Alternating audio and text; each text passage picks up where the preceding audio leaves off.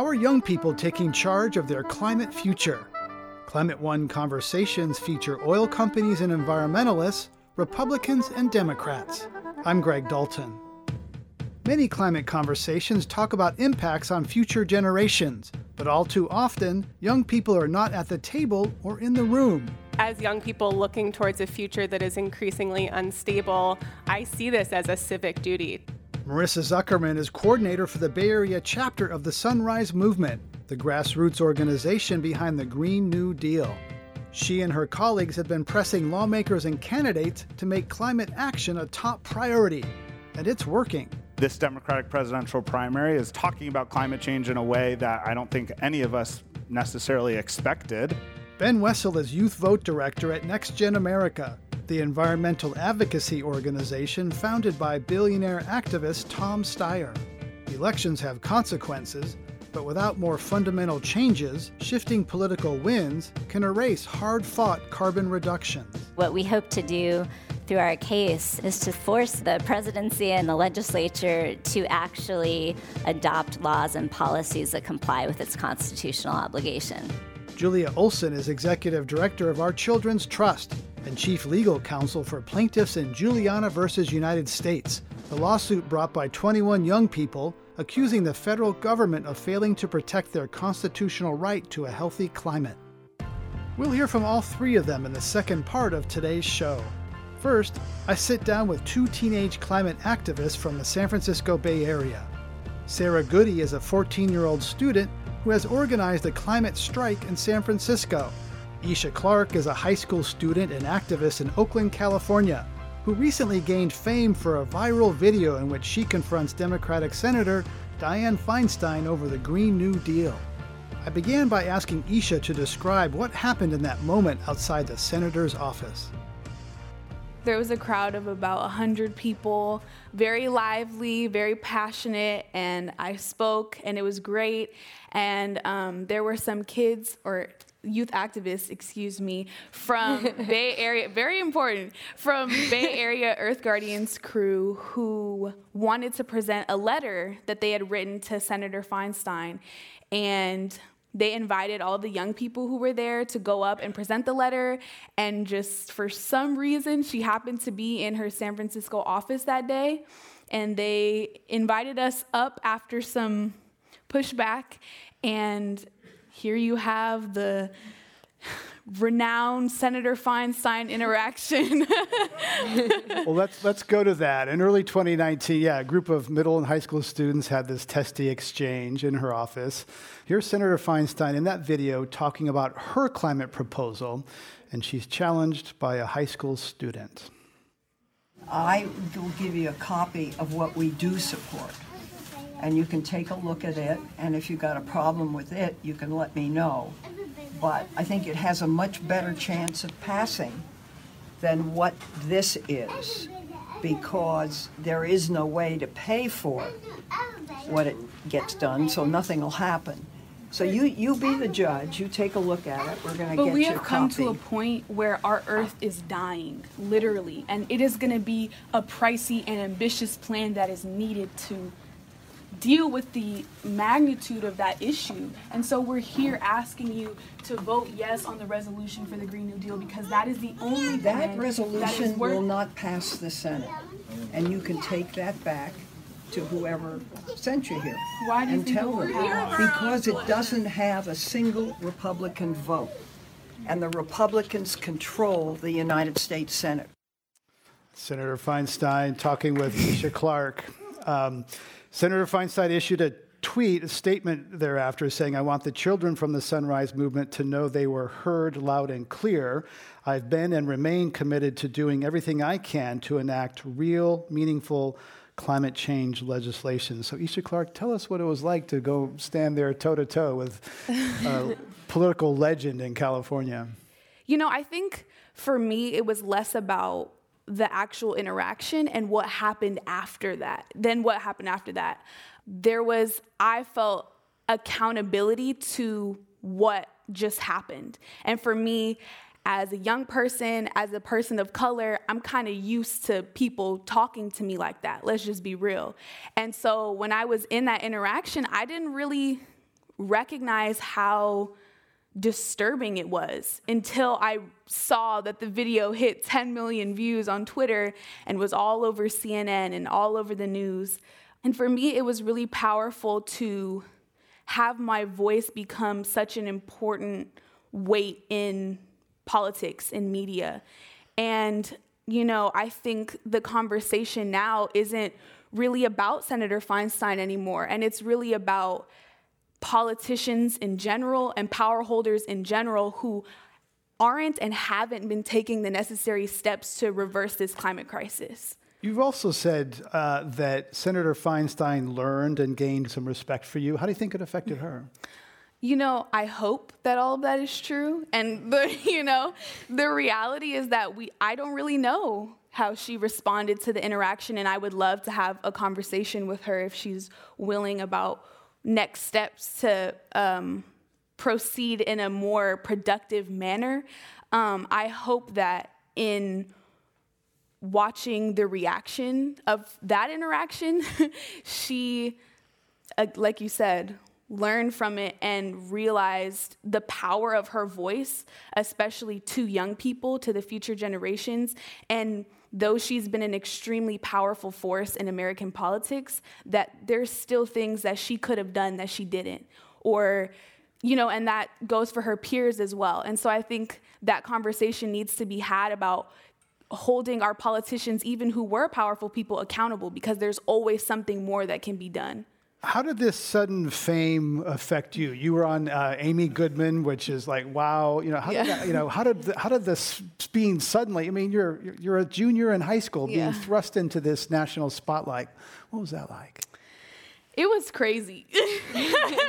I mean, I know I'm dope. I love myself, and it was dope. Thank you. It was really cool to have Amy Goodman in my earpiece. That was crazy, and getting all of this attention, and that was really cool. And I'm just a kid from Oakland, and now I'm like on national news, and some people know who my name is and are like listing it next to AOC. Like, that's crazy.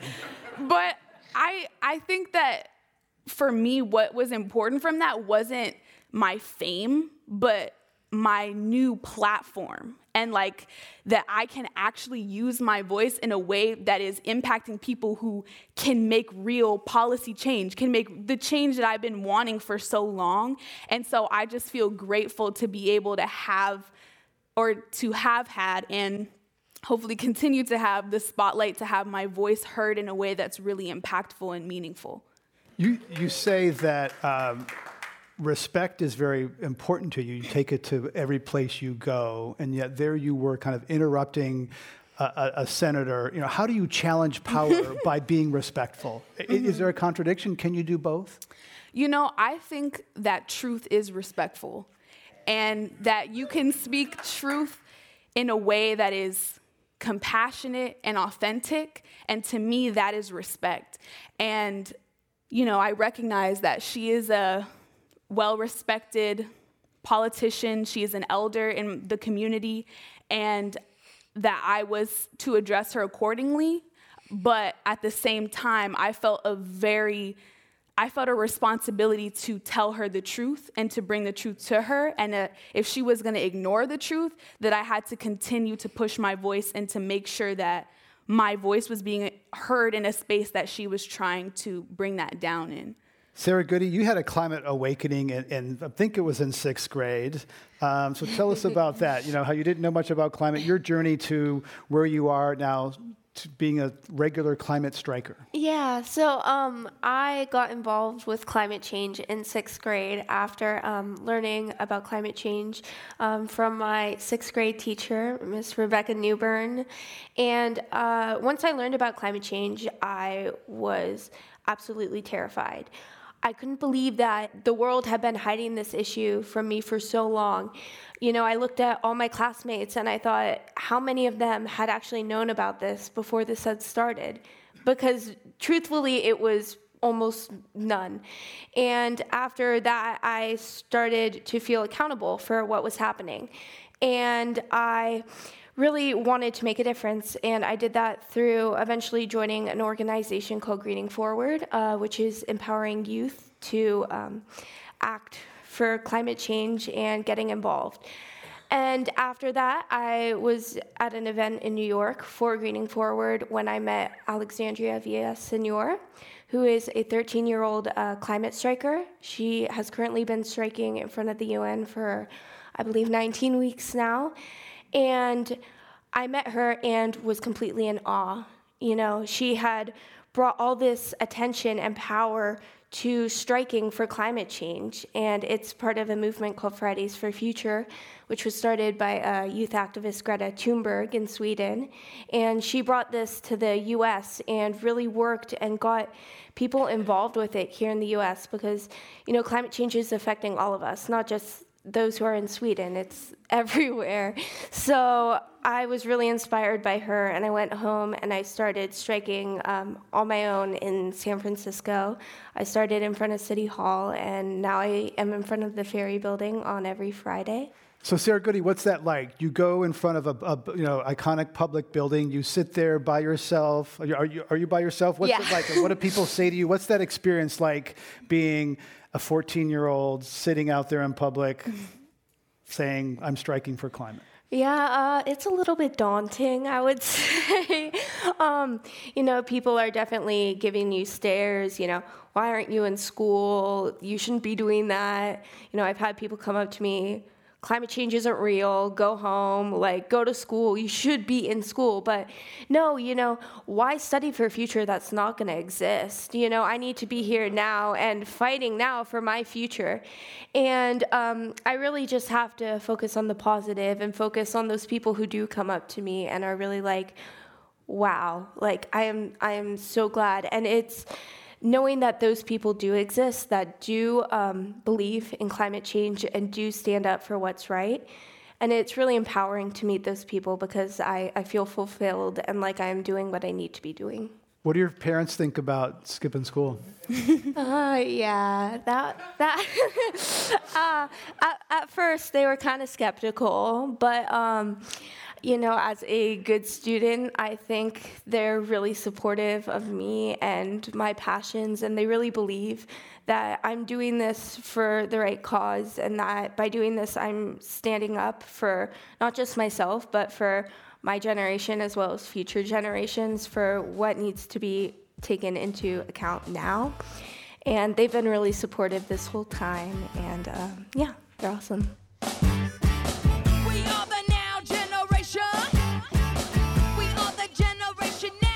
You're listening to a Climate One conversation with two high school activists frustrated by their elders' failure to act more urgently on climate. Coming up, we'll hear more from Sarah Goody and Isha Clark. Our task is to fuel our fear into passion and determination. And I tell myself every day that there's no other option but to win this fight. Plus, we'll check in with the lawsuit brought by 21 young people accusing the federal government of violating their constitutional right to a healthy climate. The founding fathers put in the Constitution that they were creating the government in order to protect not just themselves, but posterity, which is future generations. So this is about the enduring value of our Constitution and our nation. That's up next when Climate One continues. You're listening to Climate One, so you realize that it's time to pull every lever we have to solve the climate crisis. Unfortunately, it's easy to overlook the impact that our investments have on the environment. Many investment funds support companies that cause harm to people and the planet. But it doesn't have to be that way. Change Finance offers investments that are fossil fuel-free and align with your values without sacrificing returns. Go to change-finance.net/climate to learn more and start investing today. Change Finance is a registered investment advisor. This is not an offer to buy or sell any product. This is Climate One. I'm Greg Dalton, and we're talking to Isha Clark and Sarah Goody, two student activists fighting for climate action. Let's hear what Isha and Sarah had to say about another young activist on the other side of the world.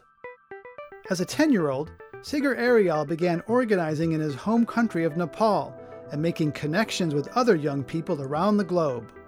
Ariel now works with Plant for the Planet Initiative, a tree planting organization founded by a 9-year-old from Germany. We spoke to Ariel about his life path and how he's accomplished so much before the ripe old age of 23. I'd never imagined that Mount Everest, the tallest mountain of the world, would lose its snow, and that's something very troublesome for people who live in the foothills of Himalayas, because the mountains, it balances climate, provides fresh water and tourism business for Nepal's economy. And when I came to hear about the fact that the overproduction of greenhouse gases, the rise in temperature, actually created havoc in climate crisis, I wanted to do something. I was 10 years old when I first started a nonprofit initiative in Nepal. My peers supported me. We started a readers club. We wanted to read about these issues. We wanted to know what's going on. And just when we started, in about 2-3 weeks, we had more than 3,000 books collected for us to read. In 2010, I was in a children conference in Norway, and I met a lot of other young people who were doing similar things. And there I heard about Plant for the Planet was founded by a 9-year-old kid and a bunch of other teenagers who were leading it. I felt that I was not alone trying to change the world or trying to change the climate crisis in a way, because there I came to see that there are many, many other more children who have similar visions for the world, and I wanted to be part of it. When I joined Plant for the Planet, the goal was to plant 1 million trees, and now our goal is actually to plant 1 trillion trees around the world. It's very important that young people today should not rely on political promises and depend for others to change the world, because we've seen recent events like Brexit, where if only all the young people had taken part, the outcomes would have been different. That was Sagar Ariel, chair of the board of Plant for the Planet. Isha and Sarah, your reaction to seeing someone like that? It's very powerful. And, I think there needs to be a mix of people fighting for what we're calling the movement and people who are implementing tangible things, and they're both equally important and impactful. And so to see someone take on planting 1 trillion trees, that's incredible. And I love trees. I love oxygen. I love seeing green. So all power to them. Yeah. Sarah Goody? Yeah, no, definitely. It's amazing to see that not only is it, a lot of people tend to think of the U.S. or places where it's really apparent that people are acting up for climate change, but, it's great to see that other places are getting involved, because it's not just a problem facing one country. It's a problem facing the world and humanity as a whole. It's not just a group, it's everyone. And the fact that he is, taking the initiative and starting his own thing, planting 1 trillion trees is a lot. But I think that's definitely showing the power of youth and how we really have this undisturbed passion. It's not swayed by money or greed or work or anything. It's really true passion that comes from within us, and it really seems as though this movement is really being led by youth, and that's another great example of how. Isha Clark, how has this affected your voice and your identity, this experience? I feel like I have become so much stronger and more grounded in who I am, and I feel like I've started developing more of the courage to be who that is in every space. In a lot of spaces, it's hard for a little Black girl with her fist up to come in screaming. And so I've had to really be okay with that and know that that is an important voice in the room. And so through exercising that and having to practice how to do that, how to articulate myself while still being authentic and truthful, has definitely lifted me. Sarah Goody, how about your identity and your voice through this experience here? You're doing something very lonely.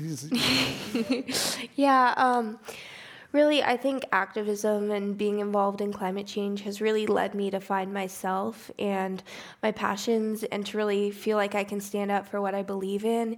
And I can now, talk to people about what I really care about. And I feel like by doing this, I have really made a dent in myself and really found who I am and found what my purpose in life is. Do you talk about climate, Sarah Goody, at school, or do you find it hard to talk to regular teenagers about the climate situation? Yeah, well, I've always been told I'm like a very wise beyond my age and very mature. So, when I see these people, I see them kind of as a younger version of myself, someone who's not really as mature, someone who doesn't have the same skills and knowledge that I do. So it's definitely harder to talk to someone about climate change when what they want to talk about is like TikTok videos or, what's the newest thing happening on Snapchat, So it's definitely harder to bring those conversations in, especially when I do. I usually get made fun of, or I get, people don't want to talk about those things because they don't want to feel guilty.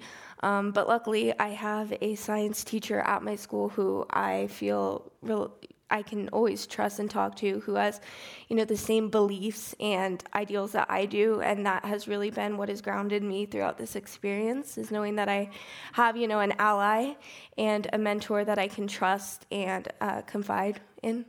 Isha Clark, how has your peer group responded? Do you talk to them about climate? I mean, now, do they think it's relevant to them? I think that a lot of young people have the potential to get involved in this movement and have the skills and the drive to be able to do that, and don't have the resources to be able to get involved. And so I think that, yes, to answer your question, at school, I try to, when I'm not doing homework or the million other things I'm doing at school, I try to talk to my friends and my peers and get them to come out to the events that I'm planning with Youth versus Apocalypse. And some of them do show, and I think a lot of them are getting excited about this movement that at times can be very depressing. So I think there's so much potential in young people, even in the ones who are ignoring and wanting to do TikTok videos. I think they just have to be reached a little bit harder. Yeah. When you say it's depressing, what do you do in those dark days? Because it's can be pretty anxiety provoking. Mm-hmm. When you look at the science, it's scary. What do you do with that when you're so? I mean, adults have problems with that. How do you deal with that when you're a teenager and you got so many other anxieties and dark? How do you deal with that, Isha? Honestly, I go in my room and I light some sage and I read a book. But on a serious note, I do that. But on another note, don't dismiss on that. A more, I'm not. It really works. On a more general note, I should say, I think I always tell people that our task is to fuel our fear into fire and into passion and determination. And I tell myself every day that there's no other option but to win this fight. And if you really make yourself believe that, I truly believe that what you put out into the world will manifest. And so I continue to just say that mantra and it will come true. Sarah Goody, how do you deal with the anxiety or fear, knowing what you know, being climate conscious at such a young age? Yeah, it's definitely a lot, knowing that this will lead, if not acted upon now, to the end of humanity and our society. It's a lot, but I think by acting, I find that a really great way to cope with it, because I know that I'm doing my part, and I feel like I'm finally, there is hope. So that's definitely one way I cope with it. But more of what Isha said with her sage. I think an escape for me is I love to dance and I love to do theater. So it's finding those outside things to do, because even though we are so devoted to this cause, we also need a little bit of, brightness and relief in our life as well. Yeah, it can consume you. I interviewed Bill McKibben a few years ago, who said, look, we talk about climate and science and all these things. This is about power. The climate argument was won in the 80s and the 90s. This is really about power. So Sarah's from a wealthy community. Mm-hmm. Isha is from a not wealthy community. And I want to talk about wealth and power and whether that needs to be addressed as part of climate, Isha. Oh, yeah. Here we go. I completely agree. It is the entire fight. Climate change is an absolute fact, and it has been for decades. And at this point, it's about changing this mystical connotation that comes with talking about climate change in politics and really changing it to something that is serious and that needs to be taken seriously. We have the presidential elections coming up right now, and we need to make it clear that you have to take us not only addressing that climate change is real and man-made. That's not enough anymore. You have to talk about what solutions you are planning to implement, because at this point, we have no time to waste. We know climate change is real. What are you going to do about it?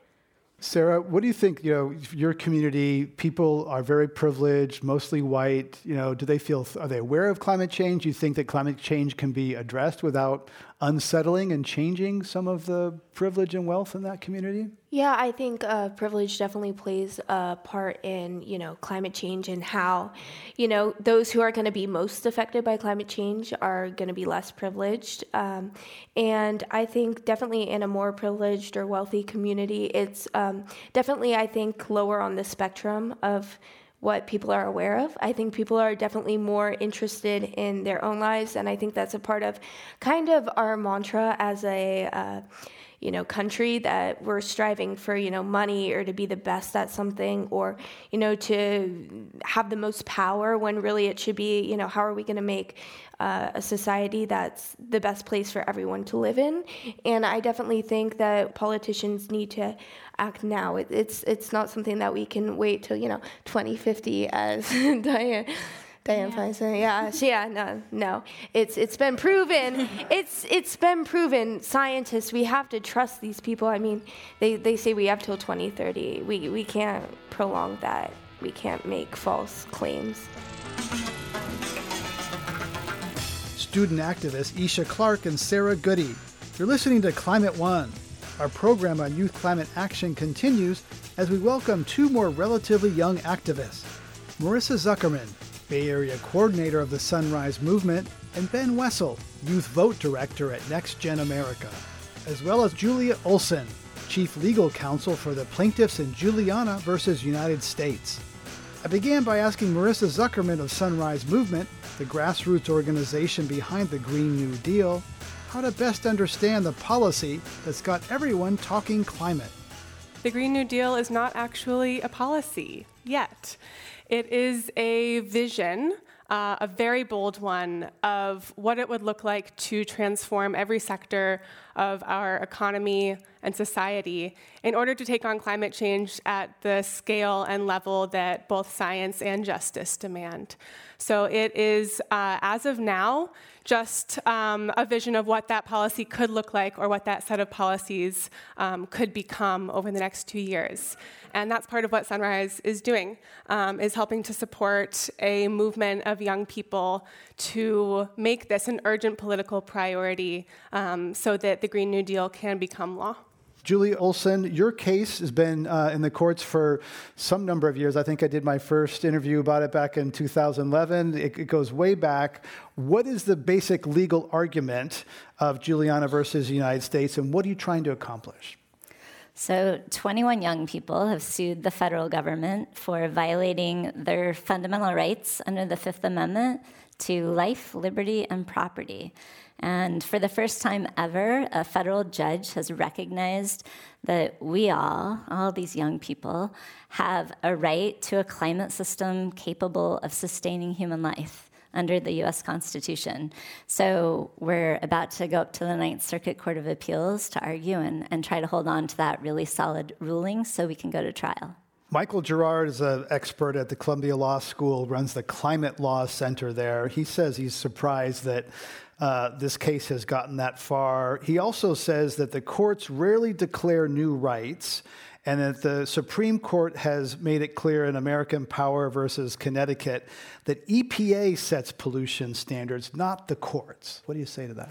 Well, we fully agree that EPA should set standards that protect your life. So we don't disagree with that. This case is different. It's a constitutional case. It's about civil rights, not environmental statutory law. And what the case really says is that for over 50 years, we have evidence that your government has known that if they continue to promote a fossil fuel energy system, that it would cause the climate emergency that we have today. And with that knowledge, they continued to create policies and plans and promote and subsidize the fossil fuel energy system that we are all locked into. And that is an infringement of the young plaintiffs in this case, fundamental rights to life and personal security and family autonomy and all of the things that we depend upon for our well-being and our safety. So there's been lots of legal maneuvering with this under President Obama, certainly under President Trump. What happens if you lose at the Ninth Circuit? Is it game over for your suit? No.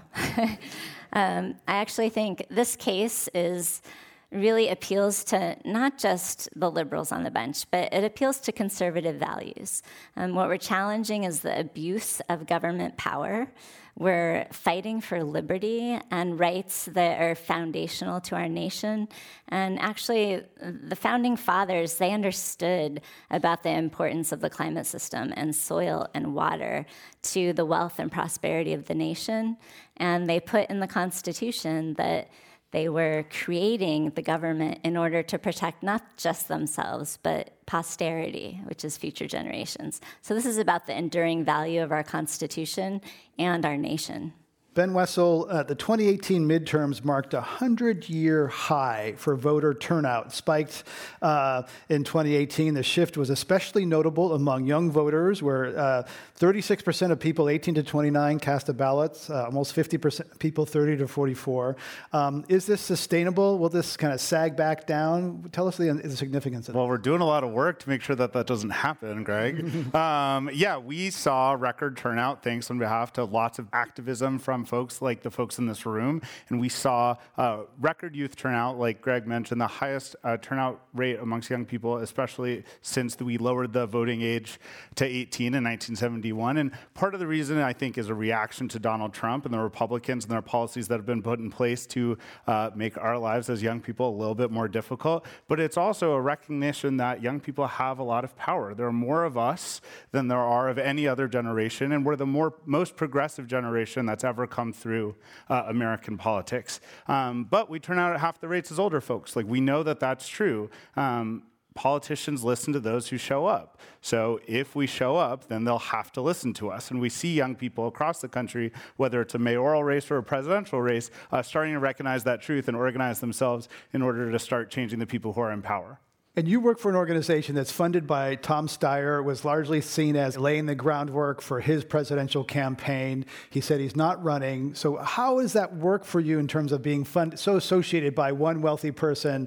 It's very top-down compared to the other organizations we're talking to here, which are not driven by one. Yeah, I can recommend finding one wealthy person and have them fund your life's work. It's I feel incredibly lucky that Tom is a gracious benefactor. But I challenge the idea that it's top down. We're actually incredibly bottom up. Just today, I was hanging out with our 10 state directors who work in our 10 states, who are all young people who are organizing in the communities in which they grew up. And it's an incredibly diverse bunch that come to this politics for a bunch of different reasons. Some are driven by climate justice. Some are focused on healthcare. Some are focused on gun violence prevention. And some are looking at the intersection of all those. And one of the things that's incredibly cool about Tom is he recognizes that he's not a young person and that he doesn't know what's going to attract young people. And I bet if we asked him what a TikTok video was, he would have zero idea. So instead, we've been very lucky to have a donor and supporter and true collaborator in this effort who's listening to the voices of young people. And I think we could use more people in our politics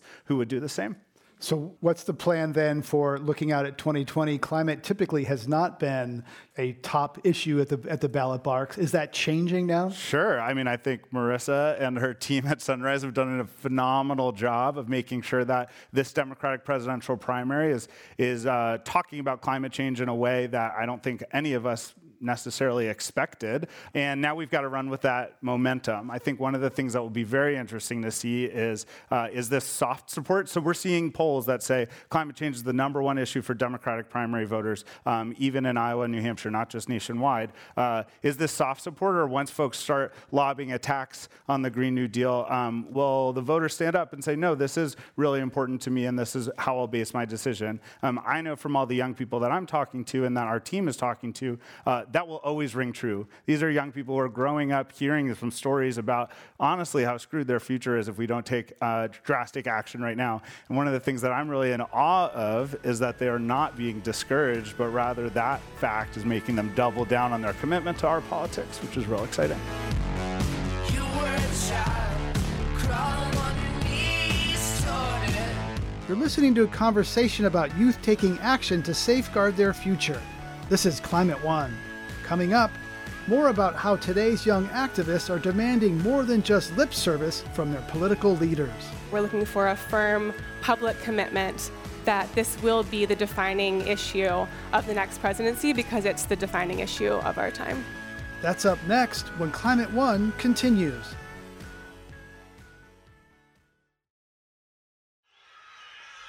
This is Climate One. I'm Greg Dalton. We're talking about youth climate action in the courts and at the ballot box with Marissa Zuckerman, Bay Area coordinator of the Sunrise Movement, Ben Wessel, youth vote director at Next Gen America, and Julia Olson, chief legal counsel for plaintiffs in Juliana versus United States. Let's listen as Marissa Zuckerman explains how the Sunrise Movement successfully pressured Beto O'Rourke to follow up on his climate policy announcement by pledging that his campaign would not take donations from fossil fuel interests. One of the things that Sunrise has been doing alongside other movement allies is calling out the hypocrisy of what it means to be putting forward a plan on climate while simultaneously accepting thousands, tens of thousands, millions of dollars from the industry that is condemning my generation's future to be unlivable. And any politician who wants to be taken seriously and wants to be seen as legitimate in caring about the climate crisis and acting on that scale cannot also be accepting donations from the very same industry. And Sunrise, if I recall correctly, there's a Democratic debate in Detroit at the end of July, and Sunrise is saying that, what do you want to happen? You're putting some pressure and focus on that debate in July. Yeah, that's right. So over the past few weeks, Sunrise has been traveling around the country and has held a series of over 200 town halls with community groups to build support for the Green New Deal, and we've seen incredible turnout. And the next step is the debate at the end of July. And this is really a time to put all candidates' feet to the fire and say, yes, it's great that you're maybe taking this pledge and giving soft support. Now we're seeing more concrete plans, and we want you to promise publicly that the Green New Deal, that climate action, that action on racial and economic justice will be a day one priority. We've seen that we're going to have a really narrow window in which we can try to pass the Green New Deal after, hopefully, we regain the White House in 2020. So that's what we're looking for. We're looking for a firm public commitment that this will be the defining issue of the next presidency because it's the defining issue of our time. Ben Wessel, we've really traveled some distance. In 2008, Obama and McCain were basically in the same place. It was drill, baby, drill, but they were both for cap and trade. And then we went through a couple elections where climate didn't get mentioned at all. And now we have the candidates kind of duking it out. You know, Beto comes out with $5 trillion, and Inslee says $9 trillion, and Biden's getting slapped for not being ambitious enough. Going back to Obama's not good enough. Ben Wessel, so how is this going to play out? Is this going to have staying power through the campaign, or is it going to kind of fade when immigration and healthcare really come forward? I think one of the things that I've learned from the young people that I work with, and that Marissa and some of the young activists we heard from earlier, these are not disparate issues, right? This is one intersectional movement that has to address our racial injustices, our climate injustices, and our economic injustices. I actually think the Democratic primary electorate is recognizing that more than ever before. And so, you know, I worked on campaigns in 2008 and 10 and 12 where it was like, okay, what are our top 3 issues that we need to put on the top of our website? That doesn't exist in the same way that it did before. Our politics has changed. And part of that, I think, is the growing influence of an electorate that is much younger, especially Democratic electorate that's much younger, that doesn't want to rank issues. But we say all of these are tied for number one, and we need to address all of them using one fundamental solution. And whenever you try to divide us into immigration people, healthcare people, and climate people, well, frankly, just sort of laugh in your face, because that's not who we are. So the polls look to say these days that a lot of people care about climate, but Ben Wessel, in Australia, there was an election and coal won. Washington is one of the most progressive states in the country, liberal state. They rejected a carbon price twice. France, 83% of the people say climate is a threat, and they scrapped fuel taxes because people protested. So polls and politics, it seems like democracies are zigging and zagging on climate, which really raises a question for me about whether there can be enough public support for this or whether it will get to the courts where it needs to happen. Yeah, I mean, I would say the power of a prepared activist populace is one of the best things that we can do now. There's lots of things that we can't control. One of the things we can control is building a broad-based movement that's willing to hold our politicians' feet to the fire. I think one of the things that we have now, as opposed to the last time we attempted to pass climate policy, is we have a real, true movement that's invested in this, rather than just some high-paid PR folks in DC. And so I am hoping that will be enough. I also know we don't know what's going to happen. I think if you had had us on this stage this far out of the 2016 election, none of us would have said that President 45 would be in there. So I am looking forward to helping build the movement over the course of the next year and a half to make sure that we can hold our elected officials that this happens on day one and that we don't have a situation like they have in France, for example. Julie Olson, in Brown versus Board of Education, tell us where the court was relative to public opinion then and where it is relative to public opinion now. Yeah, so in 1954, only 30% of Americans supported desegregation. And yet the Supreme Court issued a landmark decision that has been critical for our nation. And it came 50 years too late. It came 50 years after Plessy versus Ferguson, which said separate but equal or constitutional. And we don't have 50 years on climate, right? I think what Brown v. Board and other cases like it tell us is when an issue is not deemed fundamental and when it doesn't have constitutional protection, then the political winds that shift from one administration to the next can change the game. And so what we hope to do through our case in lifting up the voice of youth in the judiciary, our third branch of government, is to secure the binding constitutional mandate that forces the people in the presidency and in the legislature to actually adopt laws and policies that comply with its constitutional obligation. If we don't have that, then we're still playing the game. And so it's critical that we're working in all three branches of government, and I'm just so excited to see the youth movement putting the pressure on all of the political leaders and being in the streets and everywhere. We need action on all fronts. We're in an emergency. Julie Olson, I vividly remember something you said to me probably 5 years ago, which is a lot of environmentalism is a game of whack-a-mole. You stop this coal terminal in Oakland or Bellingham or wherever, and it just comes up somewhere else. You stop Keystone, it feels like a victory, and the oil goes on trains or somewhere else. So tell us about that theory of whack-a-mole and why you think the courts are the answer. Yeah, so I think the problem we have, it's a system of power, but it is a system. It's a systemic problem. So when we try to stop the piecemeal parts of the system, we're not really addressing the dysfunctional whole. And it's why the Juliana case, really challenges that whole fossil fuel energy system. I found as a litigator that going after one project at a time wasn't getting us to where we needed to go. And we have to go after the whole system, including the economic and racial injustices that we still have in this country. Marissa Zuckerman, when I believe you were still in college in 2014, you engaged in some civil disobedience in Richmond with your mom. Tell us what it was like to do that. Yeah, well, I was born and raised in Oakland, and when I was in high school, was here driving over the Bay Bridge when the Chevron refinery in Richmond exploded and sent 15,000 people to the hospital. Richmond has been a community that has been impacted by Chevron and other companies like it who have systematically targeted communities of color, low-income communities, to place their pollution and their extraction and their refining.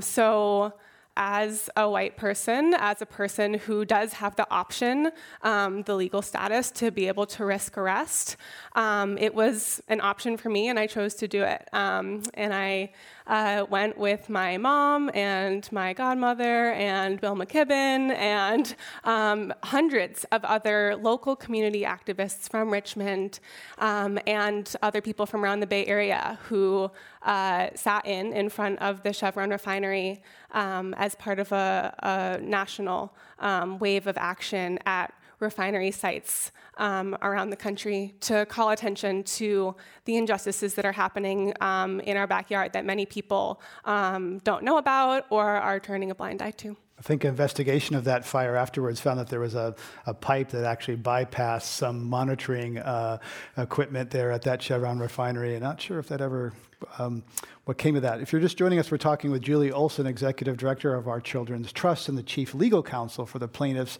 in Juliana versus the United States, and Ben Wessel, Youth Vote Director at Next Gen America, and Marissa Zuckerman, Bay Area Chapter Coordinator for the Sunrise Movement. I'm Greg Dalton. We're going to go to our lightning round and ask association. I'm just going to mention something, and Ben Wessel and the others are going to mention the first thing that pops into their mind, unfiltered, with reckless abandon. Ben Wessel, what's the first thing that comes to mind when I say the climate plan advanced by Republican elders George Shultz and Jim Baker? Not enough. Julie Olson, what comes to mind when I say Jerry Brown's climate legacy? Not enough. Marissa Zuckerman, cap and trade. I didn't plan it this way. Not enough. True or false, Ben Wessel, you feel like the token male guest on this program. No comment. Julia Olson, true or false, you are tired of environmental lawyers opining about constitutional law about which they know very little. True. Marissa Zuckerman, you wish you had the courage of Isha Clarke and Sarah Goody when you were a teenager. So true. Seconded. Julie Olson, true or false, you rejected a settlement offer from the Obama administration that would have established a constitutional right to a stable climate. False. True or false, Ben Wessel, the best thing a climate activist can do this election cycle is defeat Republicans where they live. True. Very true. Hat tip to Dave Roberts at Vox for that one. Last one for Ben Wessel. True or false? No young people care what a 60-year-old billionaire from San Francisco has to say. I hope false. Let's give them a round for getting through the lightning round. Let's go to our audience questions. Welcome to Climate One. Thank you. From someone who is young at heart, I want to thank all of you and ask you, what are you saying to Republican-based young people, and what are they saying to you? Ben Wessel. Yeah, great question. So one of the things that we have the privilege of doing is working in places like Iowa or Wisconsin or Florida or Central Pennsylvania, where we do meet a lot of Republican young people. Honestly, the first thing we do is ask them to change their party affiliation. But beyond that, we find a lot of young Republicans are with us on the issues, and frankly, they oftentimes are Republicans as an artifact of what their parents are. So we're out there encouraging people to educate themselves on the issues and where the candidates of both parties stand. And when you take off the partisan labels, we find that those young people are often gravitating towards the more progressive candidates. So I'm incredibly bolstered by the fact that there are so-called Republican young people who are becoming more progressive voters. And we know we can't get everyone, and so we stop trying after a certain point. Don't waste your time beating your head against a wall. Next question, welcome. Yeah, Wilford Welch. I feel strongly that the younger people must lead this activist revolution and the momentum. And I really want to go further as to what you all think as the role of the older generations in support of that. What does that intergenerational collaboration and action look like? So I think it's standing next to the youth, so it's not necessarily standing behind them or in front of them, but it's opening the door and being in solidarity and standing beside them, but letting them have the platform. Because they do need our support. They need us to open the doors. They need to have mentors and guidance, and they need to understand constitutional law, for example. They need representation, but standing beside them and not putting them on a pedestal either. So youth are often now put on a pedestal of you are our hope and you are our solution. And that puts a huge burden on these young people because it's all our problem too. And so just really standing beside them. Last question. Hello, my name is Sally Morton, and this question is for Julia Olson. Thank you so much for all you've done. I am an aspiring and young environmental lawyer, and I aspire to do excuse my language, the badass shit that you're doing. So do you have any suggestions for a young, aspiring climate lawyer? Come work for us as a law clerk. I'd be happy and to. we take a lot of volunteer lawyers and law students, and there's a lot of opportunity to get involved. So hook up with an organization you care about and start doing the good work. I think that's the best advice.